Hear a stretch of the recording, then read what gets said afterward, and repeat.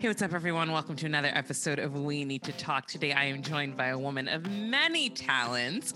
She is a performer, she's a diversity consultant, and she's a music educator, Miss Catherine Washington. Catherine, thank you so much for joining me on the show today. Oh, thank you for having me. Happy to be here. Of course, absolutely. So, Catherine and I have known each other for a little while, but this is actually the first time we've chatted. We've had conversations like on Facebook Messenger, but I'm so excited to have a conversation with you because I feel like we have so much in common. Yeah, likewise. It's been a long time. I was telling Melinda, our worlds have kind of been orbiting one another for a while, and it's so nice to finally have crashed into you. So let's do it. So let's talk a little bit about your background. I mean, I know you're a performer and I know you've gotten involved in activism, but let's talk a little bit about your performing background. Like, why did you choose music? Why did you choose musical theater? Where did that passion come from?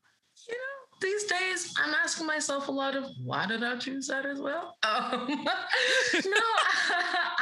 So I grew up in North Carolina, and my parents actually. So I'm a preacher's kid, but my parents were also artists. Like, they met doing the Wiz. They traveled around with North Carolina Opera. So I grew up in a household where music was just all around me. And I think my first musical I saw was The Sound of Music. And I was like, "Ooh, Julie Andrews, what is this? I want to spin on hilltops." And then, they got me to do my first play when I was 8, and I was hooked. I never thought that I would pursue it seriously. I wanted to be a doctor. And I had a full ride scholarship for my first year of college. I was at an HBCU, and I wasn't happy. And my mom's like, "Why don't you audition for that school you were going to go to?" And I was like, "Sure." And I got in. And then it was like, I guess I'm moving to Los Angeles and doing this for real. And then just never kind of looked back, because I feel very, very blessed to have been able to pursue my passion, what I love, and make that into a career. So it just kind of made sense when you sing and you play 6 instruments, and you can dance. I love that. It's so funny you want to be a doctor, because I did want to be a pediatrician and I hate math. So I was like, well, this isn't going to happen. But I always just wanted to help kids. And so I also did music education and teaching music, performing arts school, and teaching kids. I was like, okay, this is what I'm supposed to do, because the whole math thing was just wasn't my friend. It's funny. Math, I love math, and math is so music. See, well, all right. Should I see myself out? There that goes. Music is math for me, which is so it's what told me I told myself for the longest time, you're not a creative, you just do this, which we'll get into is so silly. But I also have found a way that what drew me to wanting to be a doctor was the passion of helping people. And you realize that that's a lot of school and a lot of money, and I'll go a different route. That's so true, though. I mean, when you look at the trajectory of medical school and being a doctor, I'm like, this is 12 years.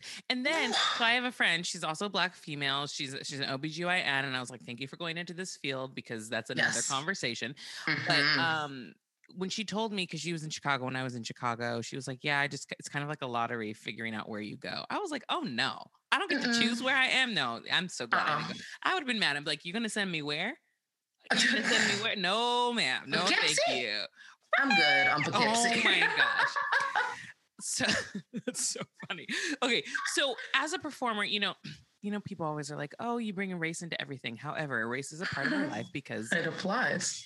Again, we could have conversations about so many things, but as a Black female, what has your experience been in terms of performing? How has it been a positive? How has it been a negative? How have you managed to navigate in a career that really is a white dominated space? Your personal experience. My goodness. I love this question. I've been reflecting on this more and more. The ways in which it's been a positive.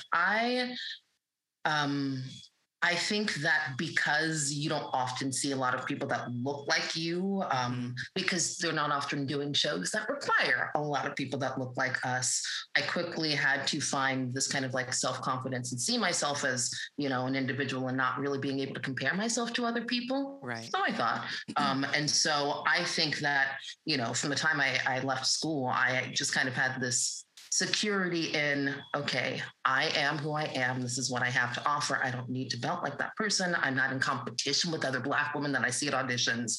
And I think that I have always been on this journey of just trying to guide myself based upon what feels authentic to me as an artist. So for a musical theater performer, usually you go to auditions and you see girls and they're like A-line dresses and their heels. And I'm like, I'm in my boots and my jeans and my fro is big. And 80% of my audition my audition book are guy songs. I just kind of do what I want in the audition room. And I confuse people. And I started seeing that I confuse people. Yeah. They like it.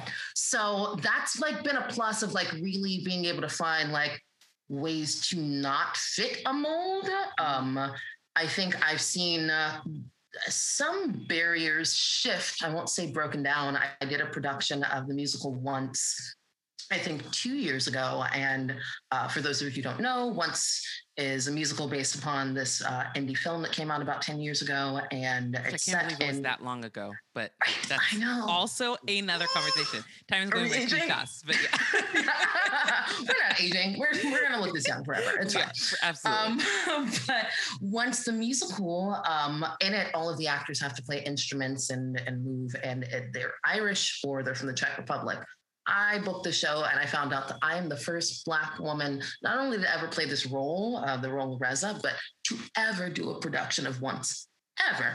I always wanted to be the first Black woman to do something. So that's, cool things like that. How has it been a hindrance?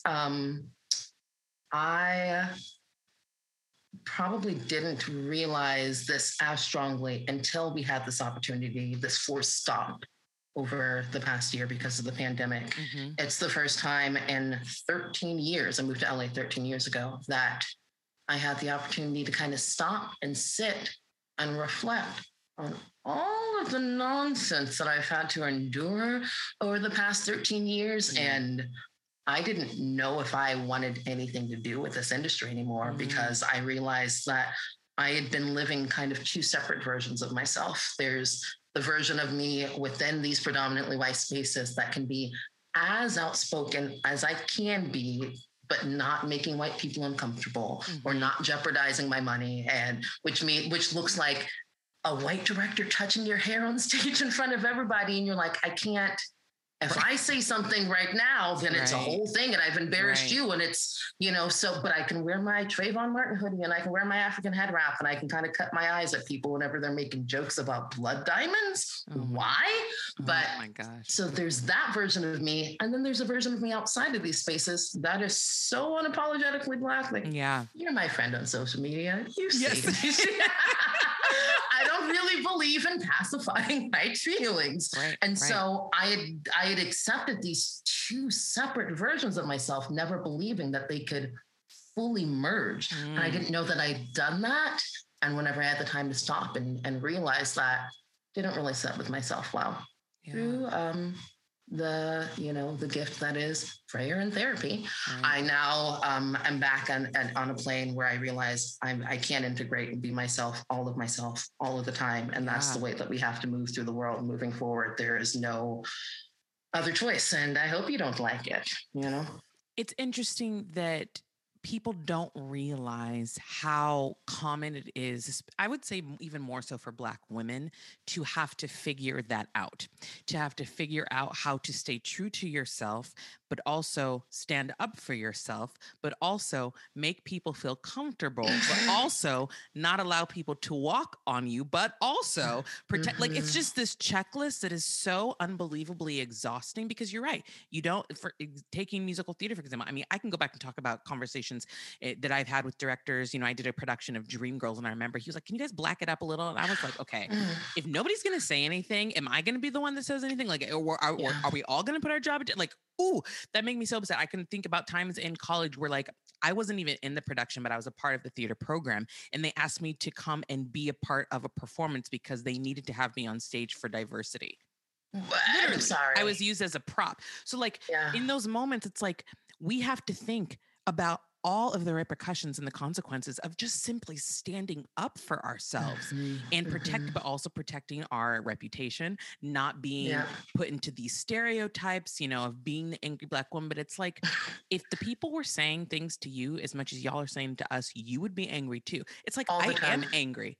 I am angry because of all of the crap that you're constantly saying to us. So as a performer, I feel like it's almost enhanced a little bit because being an independent contractor, being an indie artist, being a like we're already like struggling to make a living. So like Oh you my don't want to goodness. jeopardize that in any way, shape, or form. So having to constantly think about those things in those spaces is really debilitating. But I do think that I've gotten to the point as well where I'm like, if I just don't care. I don't care. Yeah, I I can't. can't. I can't. I can't. That caring about that was for like, my 20s, and now I'm 30. You still look 20, girl. So Thanks that's so all that much. matters. What I realize has been the trickiest part is not about like knowing what to say in the moment. It's about recognizing that there is like how to go about saying something, like this example of the director from my production of Once touching my hair. And the moment I'm just like deflect, was like, no, no, no. It wasn't until I got home that I was like, wait a second. And then you're angry with yourself, Yeah. but that's not something that you should have to carry, because you're like, that's not even who I am. And how did I, because you're surviving, or like your brain just can't quite catch up as much. And there's that whole journey of like self-diet or like self-depreciation that can like happen as a byproduct of this white supremacist society that we endure. And I've been reading a lot about the term imposter syndrome, right? How I guess that was only really ever supposed to apply to Black women, because I think a lot about what is the level of confidence, the level of like self-love that I would be able to maintain on a regular daily basis if I didn't have all these other messages of people telling me, you ain't nothing. You're not supposed to love yourself. It's like, it's the complete opposite of other people who are like, I just don't love, like, trust myself. It's like, we would, if y'all would just leave us alone, we would be fine. Just leave us alone. And it's so funny when I go back, I'm like, if you look historically, Black people have always been minding their own damn business. That's it. Always. we don't care about y'all over there in your little world. Only want to be left alone. I mean, I started watching this show on Amazon Prime, and then I quickly stopped because it was unbelievably triggering. Have you seen Them? Oh, I refuse. I should have refused, but I did give it a couple of episodes, and I said, you know what? I want to support Black people, but I can't. I can't support this right now. And not because I don't want to support Black people. Obviously, I want to support any form of our story to be told. Of course. I'm a little exhausted by some. Like, I don't need another slavery movie. Nobody needs another slavery movie. Nobody. To be clear, can I say that here? Yes. We don't need any. No, thank you. Goodbye. We don't. We just don't. But the people that need to actually see that show will never watch it. And that's what's upsetting to me, is that we are making this content that to an extent does need to be seen, but the people that need to watch it are never going to. But the thing about that is that, it shines a light on white supremacy in the 50s and 60s, which I think people don't realize was not that long ago, was in the lifetime of my parents. They lived through all of this, right? They think that the only thing that happened to Black people was slavery. And that's like, stop. Just please stop. After 1865, everything was not just fine and dandy. But the thing that was horrifying about it was how realistic it was, one. But two, Black people, it's basically a Black family moved into an all-white neighborhood, right? And these white people felt immediately threatened for no reason. No reason. And that's my whole thing, is like, they started bothering them. They started just doing all these things to them to try to run them out of the neighborhood, when that Black family did nothing. All they did was exist. And that's the problem that is so frustrating, is that Black people simply existing bothers people. I just had a conversation with someone who's tried to say, people need to, on both sides just need to have a conversation, which I'm fully in agreement with. I think the more people that have conversations, the more people will start to understand. There could be a little bit of shift in understanding. But one of the things that this person said was that, when a cop stops somebody, and let's say there's a Black guy in the car, the Black guy is scared. And I was like, yes. He's like, but the cop is also scared too. And I said, let me stop you there. Because the cop's fear is irrational. He is afraid of our skin color. We're afraid because we think that we're going to die and they have a gun. So this whole perception and this whole attitude towards Black people and just the color of our skin, I mean, it goes back to the beginning of time, but we always just wanted to be left alone. That's it. Just kind of live. Simple. Yeah, and I think you were just saying about these conversations that we're having. Like, I absolutely agree. I think that it's the only way for like cross-pollination to happen, of ideas and like shared understanding. I also am a believer that I don't want Black people to feel obligated to love people who are actively engaged in their impression, right? And so it's a right. It's a matter of finding that balance of yes, these conversations should happen, and like who should be having these conversations with and what do those conversations look like and with who, because are you familiar with this idea of like the spectrum of allies? Yes. Yeah. For sure. I've been watching a lot of, I'm going to plug here, The Next Question, hosted by Austin Channing Brown, Chichi Oklu. Love her. Oh my God, so good. And they had Andre Henry on, and he was talking about the spectrum of allies. And so, all the way over here, you've got like your Richard Spencers, your David Dukes. And then on the opposite end, you've got like the leading like Black thought leaders and activists. And so you've got active oppressors, neutrals, passive supporters, and then, all the way back over here. Mm-hmm. And so it's about targeting like, where do you fall on the spectrum? And then where is it your responsibility to be targeting and talking to people in the spectrum? Because if you enjoy engaging with like passive oppressors who are not the people who are going to burn the cross, but are going to be like, is it my responsibility to stop people to burn the cross? It's like those people can be your most potent witnesses if you can reach them. But I'm not trying to talk to the passive oppressors. I'm trying to reach my white liberal friends who are the passive supporters who are like, we support you. We're with you. Here's your black box. But then they still allow their racist family members to comment on all of their Facebook threads. Those are the people that are worst. Exactly. Exactly. If you just don't like me because I'm Black, whatever. I'm not going to talk to you. We have nothing in common. Like, it's just not going to change. But if you could call yourself an ally, you call yourself an advocate, but you are so afraid of offending your racist aunt that just said, oh, you still have a colored friend or whatever, and you don't call her out on that.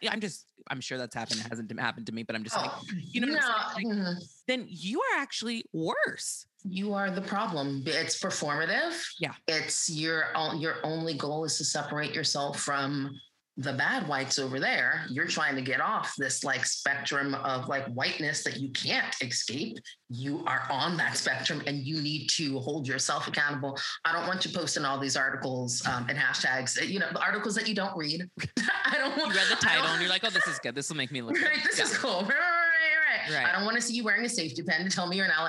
I want you to walk the walk, or, you don't have to. You don't have to care about this. But like, we all have that personal responsibility, a moral obligation and a commitment to see through every single day. And what does that look like for you? And commit to that. And if it doesn't look like what it looks like to me, that's fine. But let's be intellectually honest with one another. Yes. Let's not say, oh my God, like I really support you. It's like you're scared of your parents. Wow. You're like, no. If this is what support looks like, I'm good. Right. Yeah. And I think, and I've talked about this on the show before, but somebody posted on Facebook, or maybe it was Twitter, but it was so well thought out and well explained about the difference between how white people and Black people, or just people of color in general, approach uncomfortable situations. And white people in general have been taught not to have confrontation whatsoever. Mm-hmm. So when anything makes them uncomfortable, they're taught to just kind of retreat and not deal with the situation because they're taught to keep the peace, which is so funny to me. But so when you, as a person of color, or specifically, I'm going to say Black women, because that's what we are and that's how we obviously approach everything. So let's say a Black woman brings up a problem to a white person, and the reason that they become the victim is because, and they think that you're the aggressor, they think that you're being to this, to that, when you're the one that offended them or whatever. The reason they respond that way is because they've never been taught how to deal with conflict. Mm-hmm. So even as a Black woman, I'm just communicating with you what the issue is and how to solve the problem or what you need to do. But you automatically see a red flag, like, oh my God, why are you yelling at me? Why are you being so aggressive? Oh my God, I didn't do anything, blah, blah, blah. It's like, I'm just talking to you, first of all. Yeah. But like, could you like say it nicer? Right, exactly. And so when it comes to talking to their white parents or their white aunts or their white friends that are clearly racist, they don't know how to deal with that conflict because they've never been taught how.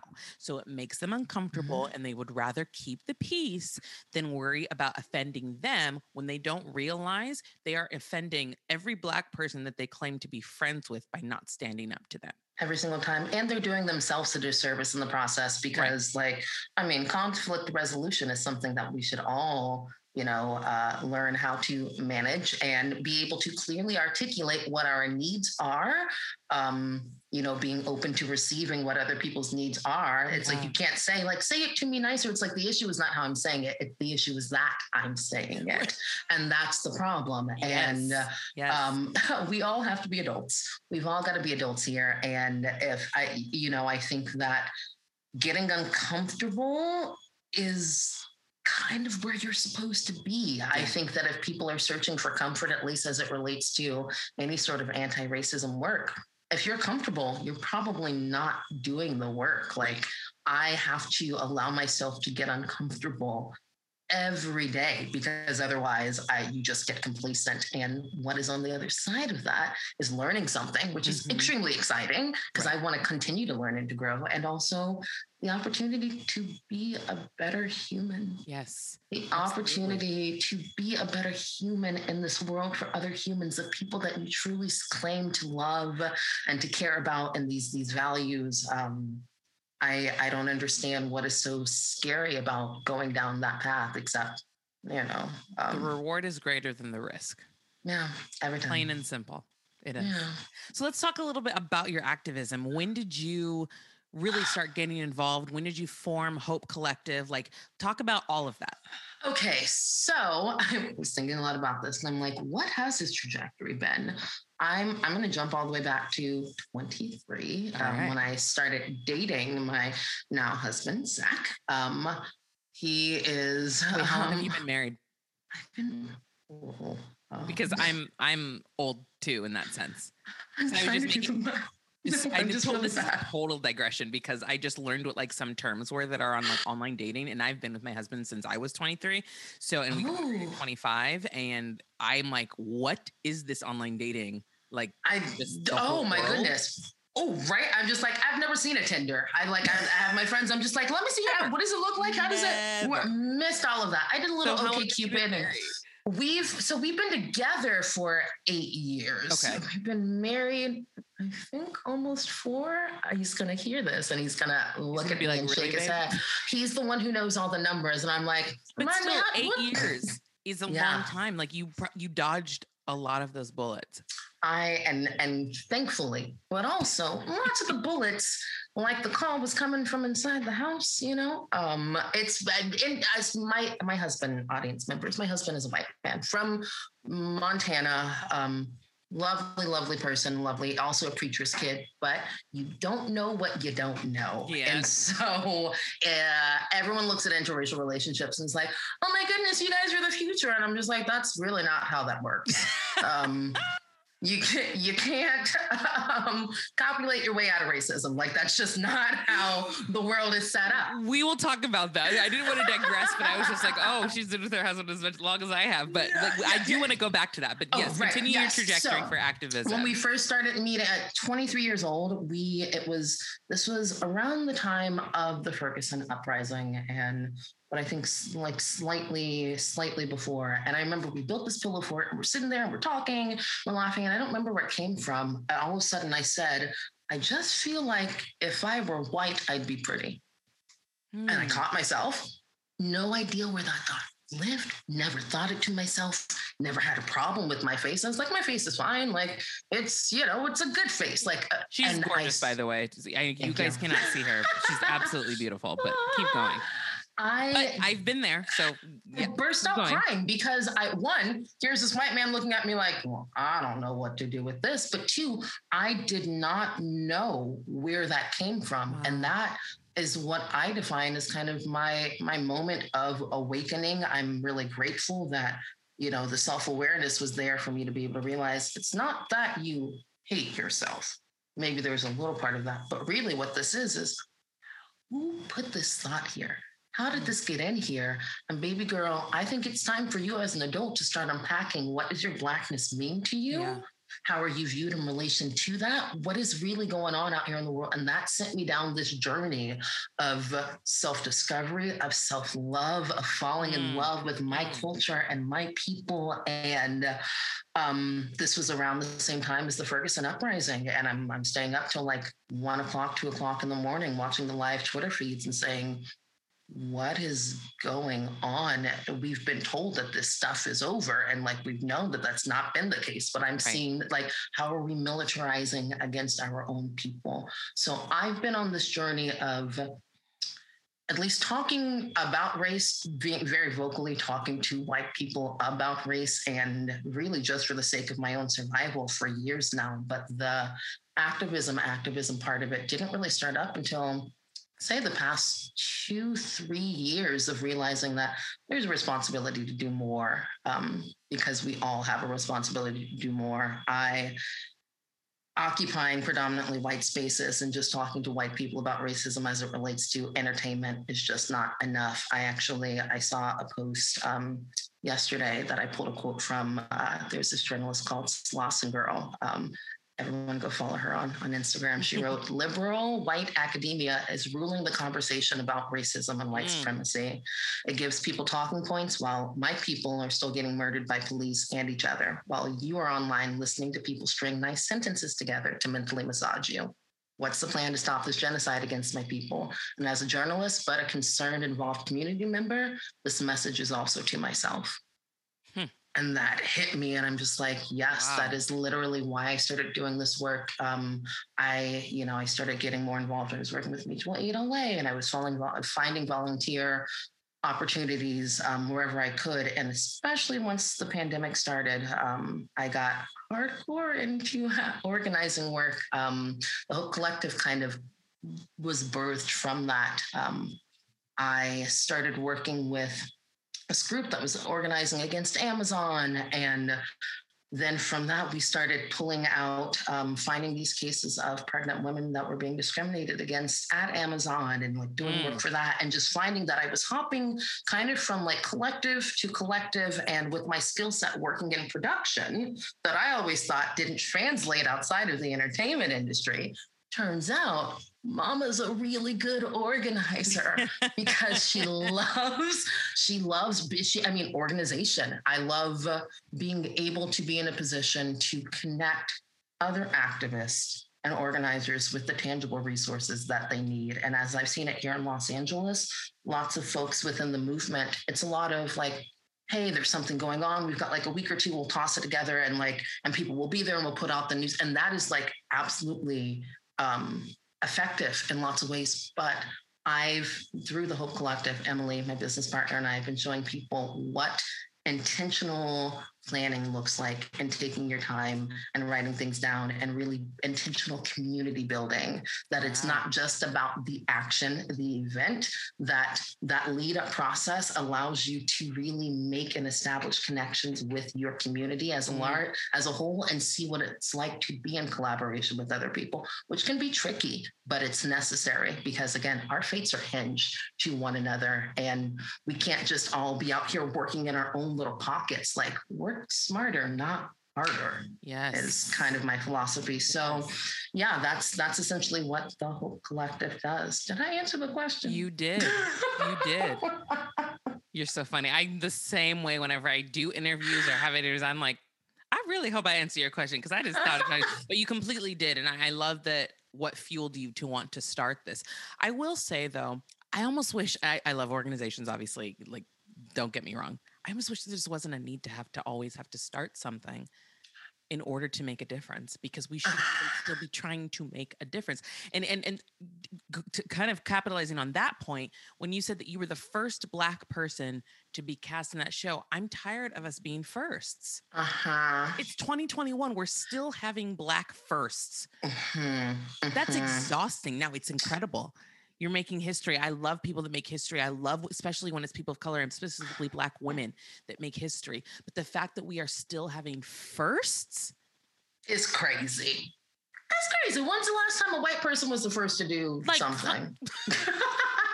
the first to actually break through like like do the I don't know. And that's what's It's been a crazy while. to me. And so when people like look at things like white privilege and opportunities, like the fact that we're still having first should show you. And it's not because Black people are lazy. It is not because people of color aren't trying. It's because you finally decided, okay, we're going to let you go through. Yeah, yeah. I guess we'll open this gate, but only if, I mean, we've got space in the club for two. We got two. We got two Black people out there. Okay, we'll take that one. And no, you're too dark. Let's take It's this like one when over Obama here. became president, people thought that racism was eradicated. It's like, no, no, no. Racism actually is coming to a head right now because everybody is showing their whole ass right Oh, and now we because we saw have it. a Black president. Mm-hmm, It didn't mm-hmm. change anything. It put a That spotlight was on it.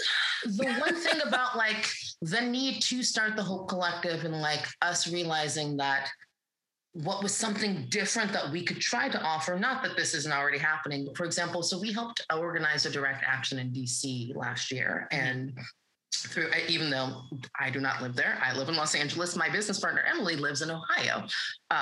We helped organize this direct action, and there's a group there called the Palm Collective, and it's a grouping of like 67 different organizations that work together and have built power and are actually like pushing and keeping applying that pressure. And I was like, that's something that I would hope that the Hope Collective can grow into, because it's never, the goal is not for us to build something new. Like what's the saying? It's like, you don't need to build it. It already exists. Yeah. It's the same as you don't need to be a voice for the voiceless, just pass the microphone. And so for us, recognizing, okay, if I could go and do this thing in DC and I'm working with my business partner who doesn't even live here, where's the need in my own community? What am I doing here as it relates to my own city and like in my own neck of the woods? And there are people who've been doing incredible work for decades longer than I've been doing this for like 8 years. People have been doing this work, and they deserve our support and our amplification and our dollars and our time and our devotion.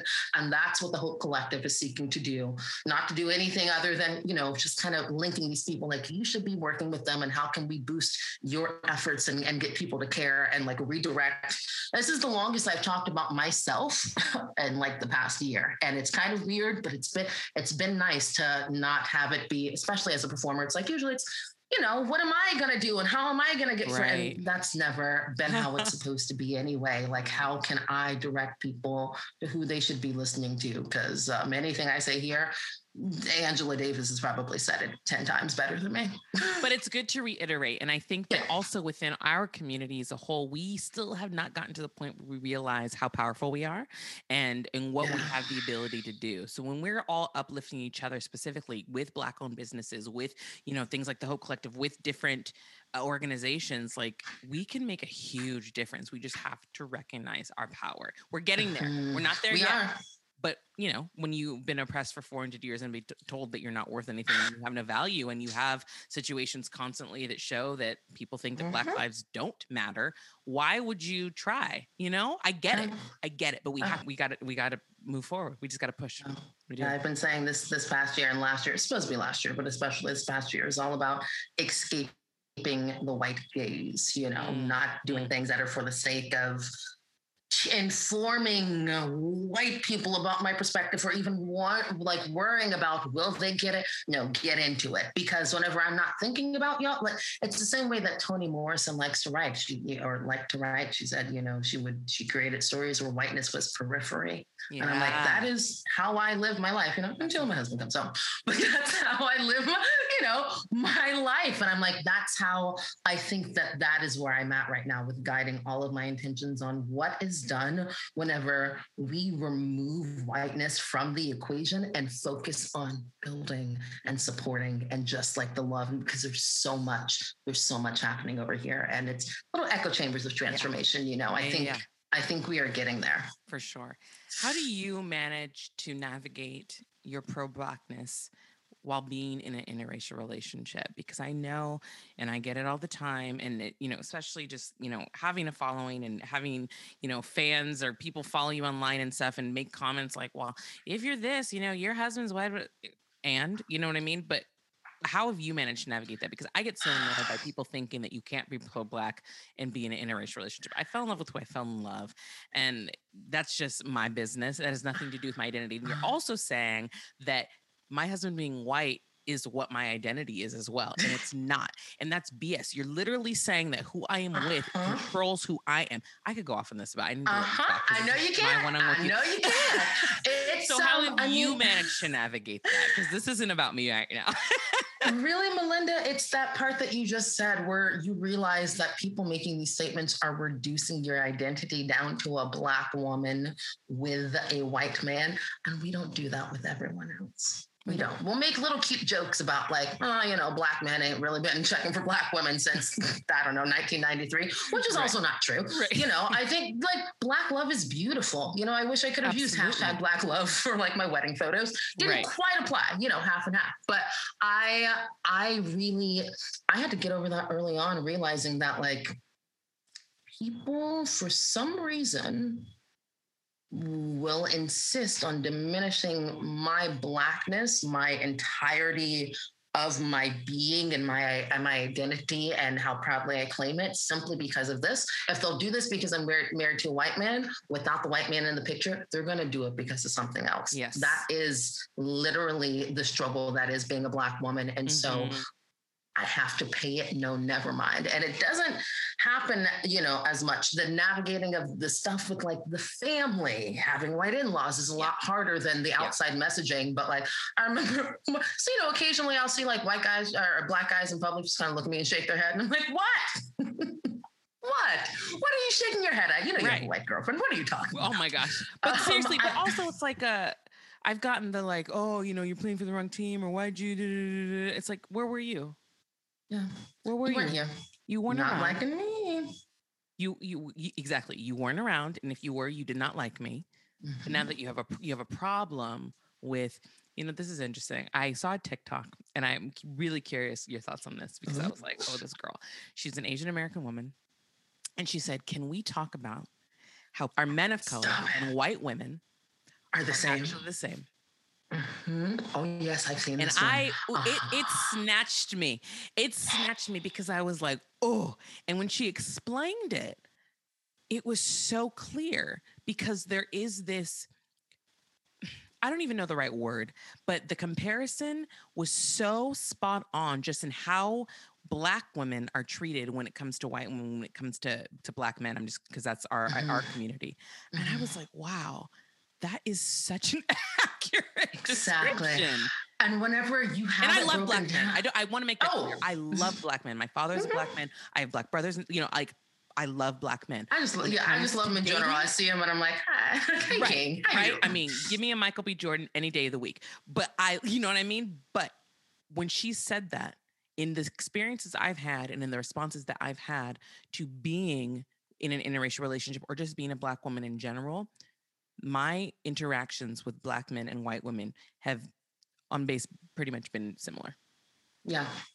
And also I'm going to toss cis gay men and white gay men in there as well. Like those have been the three groups that she was talking about. And it's been fairly identical, but having it broken down, realizing that whenever you are one step down from the majority class and you're just wanting to assume that power, and therefore you can't recognize that you still have privilege, you're literally just one step away. And so actually you benefit from crapping on us down here. Whenever you recognize that, and I'm just like, well, I'm just not, whenever this comes up, I just know not to pay this. No, never mind. Because this is nonsense. I don't get this from my sisters. I don't get this from my queer community. I don't get like, this is something entirely different. And so it's the oppressed finding a way to be oppressors so that they can survive.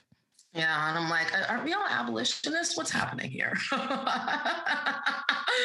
gonna need you to go read a little more. Yeah, it was definitely tricky earlier on, but I would also credit that more to being on 23 years old and being on this journey of my Blackness while also someone witnessing that. And also that's meant that he was going to have to get a crash course in the things that he did not know as well. And there have been moments that I'm sure have not felt very comfortable for him being with me, but I can't be less of myself. If I can't be less of myself whenever I'm in those performance spaces, I can't be less of myself at home. I can't be less of myself when I'm with myself. I have to be my full self. Yes. And, he likes it. And people who don't understand the dynamic, I don't really care. I don't really care because I'm not going to be ashamed of my life and my love. Amen. I know here with me and my little head wrap and my gap in my teeth and my dark cocoa skin, like any less black, no. You got to own it because your black is beautiful. It. You got to own it. Yeah, it is. It is. Amen. So let's talk about this event that you have coming up and how people can get involved and what it is and what's it about and why you decided to do it now. Okay. All right. So this event that we have coming up, May 2nd, 2021, Pan Pacific Park, 12 p.m. We're having a rally and a march titled Black Women, period.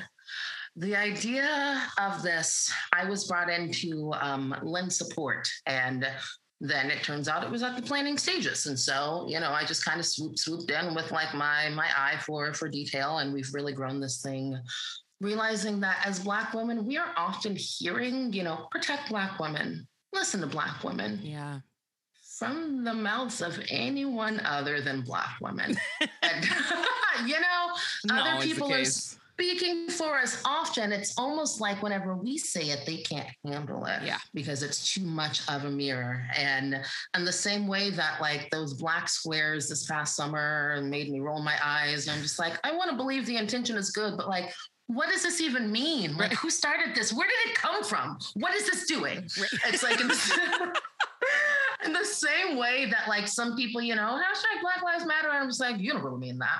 I feel extremely similarly whenever I see hashtag protect Black women, because you can't even seem to do that lots of times, these people with the Black women in their lives. And so the idea was how to take that and make that more than just a hashtag. How do we make this a lived reality? How do we come together and call in our community and in a way that we could create a space that promotes healing and harmony, but also giving people targeted calls to action. So when they walk away from this event on May 5th, from all these different topics that disproportionately affect Black women, so poverty and houselessness, access to mental health care, violence, disproportionate rates of violence, and all of these different areas, the ways that we are policed within the education system. I was like, how can we leave people with tangible and targeted calls to action so that no matter where you exist in the world, whether you're an educator or you're a doctor or you're an artist, you can walk away and say, okay, I heard something today and now I know where I need to go, where the need is, and where I can immediately lock in and support.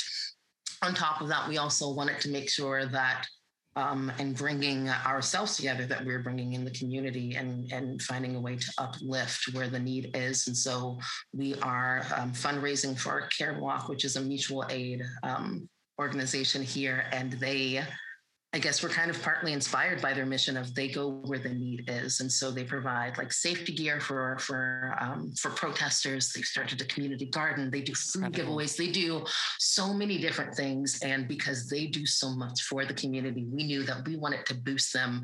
And we don't want to take any dollars. We don't need to fundraise for our efforts. We just need to plan this thing. So where can we direct people and say, hey, go and give them your money, because they are doing the work that we aren't committing to doing on a regular basis. And so we are so excited about this event. Really just wanting to center and uplift and amplify Black women and also our genderqueer comrades, because not all people who experience anti-Black misogyny identify as women. And so making sure that that is also on our radar in terms of messaging. And I'm really excited. We're splicing in performances around our speakers. We haven't quite announced our speakers yet. There is one that I do want to shout out because she is confirmed. Her name is Kiana Salina, and she works with the Coalition for Community Control Over the Police. Nice. She's a grassroots organizer, and she does incredible work, and she works with impact families who have, experienced loss and trauma due to police brutality and social injustice. Kiana right now is doing really great work. Specifically, I want to shout out for people who aren't aware of this, my Kiona Johnson, she's been working with her family. My Kiona Johnson was, I'm going to get emotional. A 23-year-old mother of two who went missing last September. Around 96 and Gramercy, her body was found in the backseat of her car about a week later. And even though the cause of her death is listed as undetermined pending investigation, the LAPD has closed this case for not enough leads. And, you know, statistically, like Black women are murdered every 8 hours in the US. Wow. Every 8 hours. It's the leading cause of death for Black women and girls ages 15 to 24. And our cases go uninvestigated or unsolved because police departments, they don't care. They do not care. And so I just wanted to make sure that I spoke on Kiana and my Kiona's case. Please, if you're not familiar with it, please go look up and do more of this and just inform yourselves and figure out how you can go to the My Kiona Johnson Foundation on Instagram to find out more. I know her family is going to need a lot of support from us financially, just our attention on there, making calls for the LAPD to open back up that case. And reasons like that are the reasons why we're doing this, because we will not let ourselves go quietly into the dark. That's why we say Black Lives Matter, because this country has yet to show that they value Black lives in any way, shape, or form. So this is why this is important. Thank you so much, Catherine. Let everybody know where they can follow you and where they can make sure they get the information for the event. Yes, for the event, you can follow me on Instagram at Daughter of Assata, like Assata Shakur. That's Daughter of Assata on Instagram. And also the Hope Collective is at Let's Make Hope on Instagram, and also on Twitter, Let's Make Hope 20 or at KWashin3. You should probably just find me on Instagram. It's easier. I love that. Make sure you follow her in the Hope Collective, and we'll post all the information for the event on May 2nd. Catherine, thank you so much for chatting with me. It was a pleasure. We could probably talk for 3.5 hours, I'm sure, if not longer. We will. We will. We're going to get coffee now that we're hopefully inching out of this pandemic. So I'm double vaccinated, girl. Get at me. Yeah, same. And to the listeners, make sure you subscribe to We Need to Talk, and we'll talk to you again next week. Bye.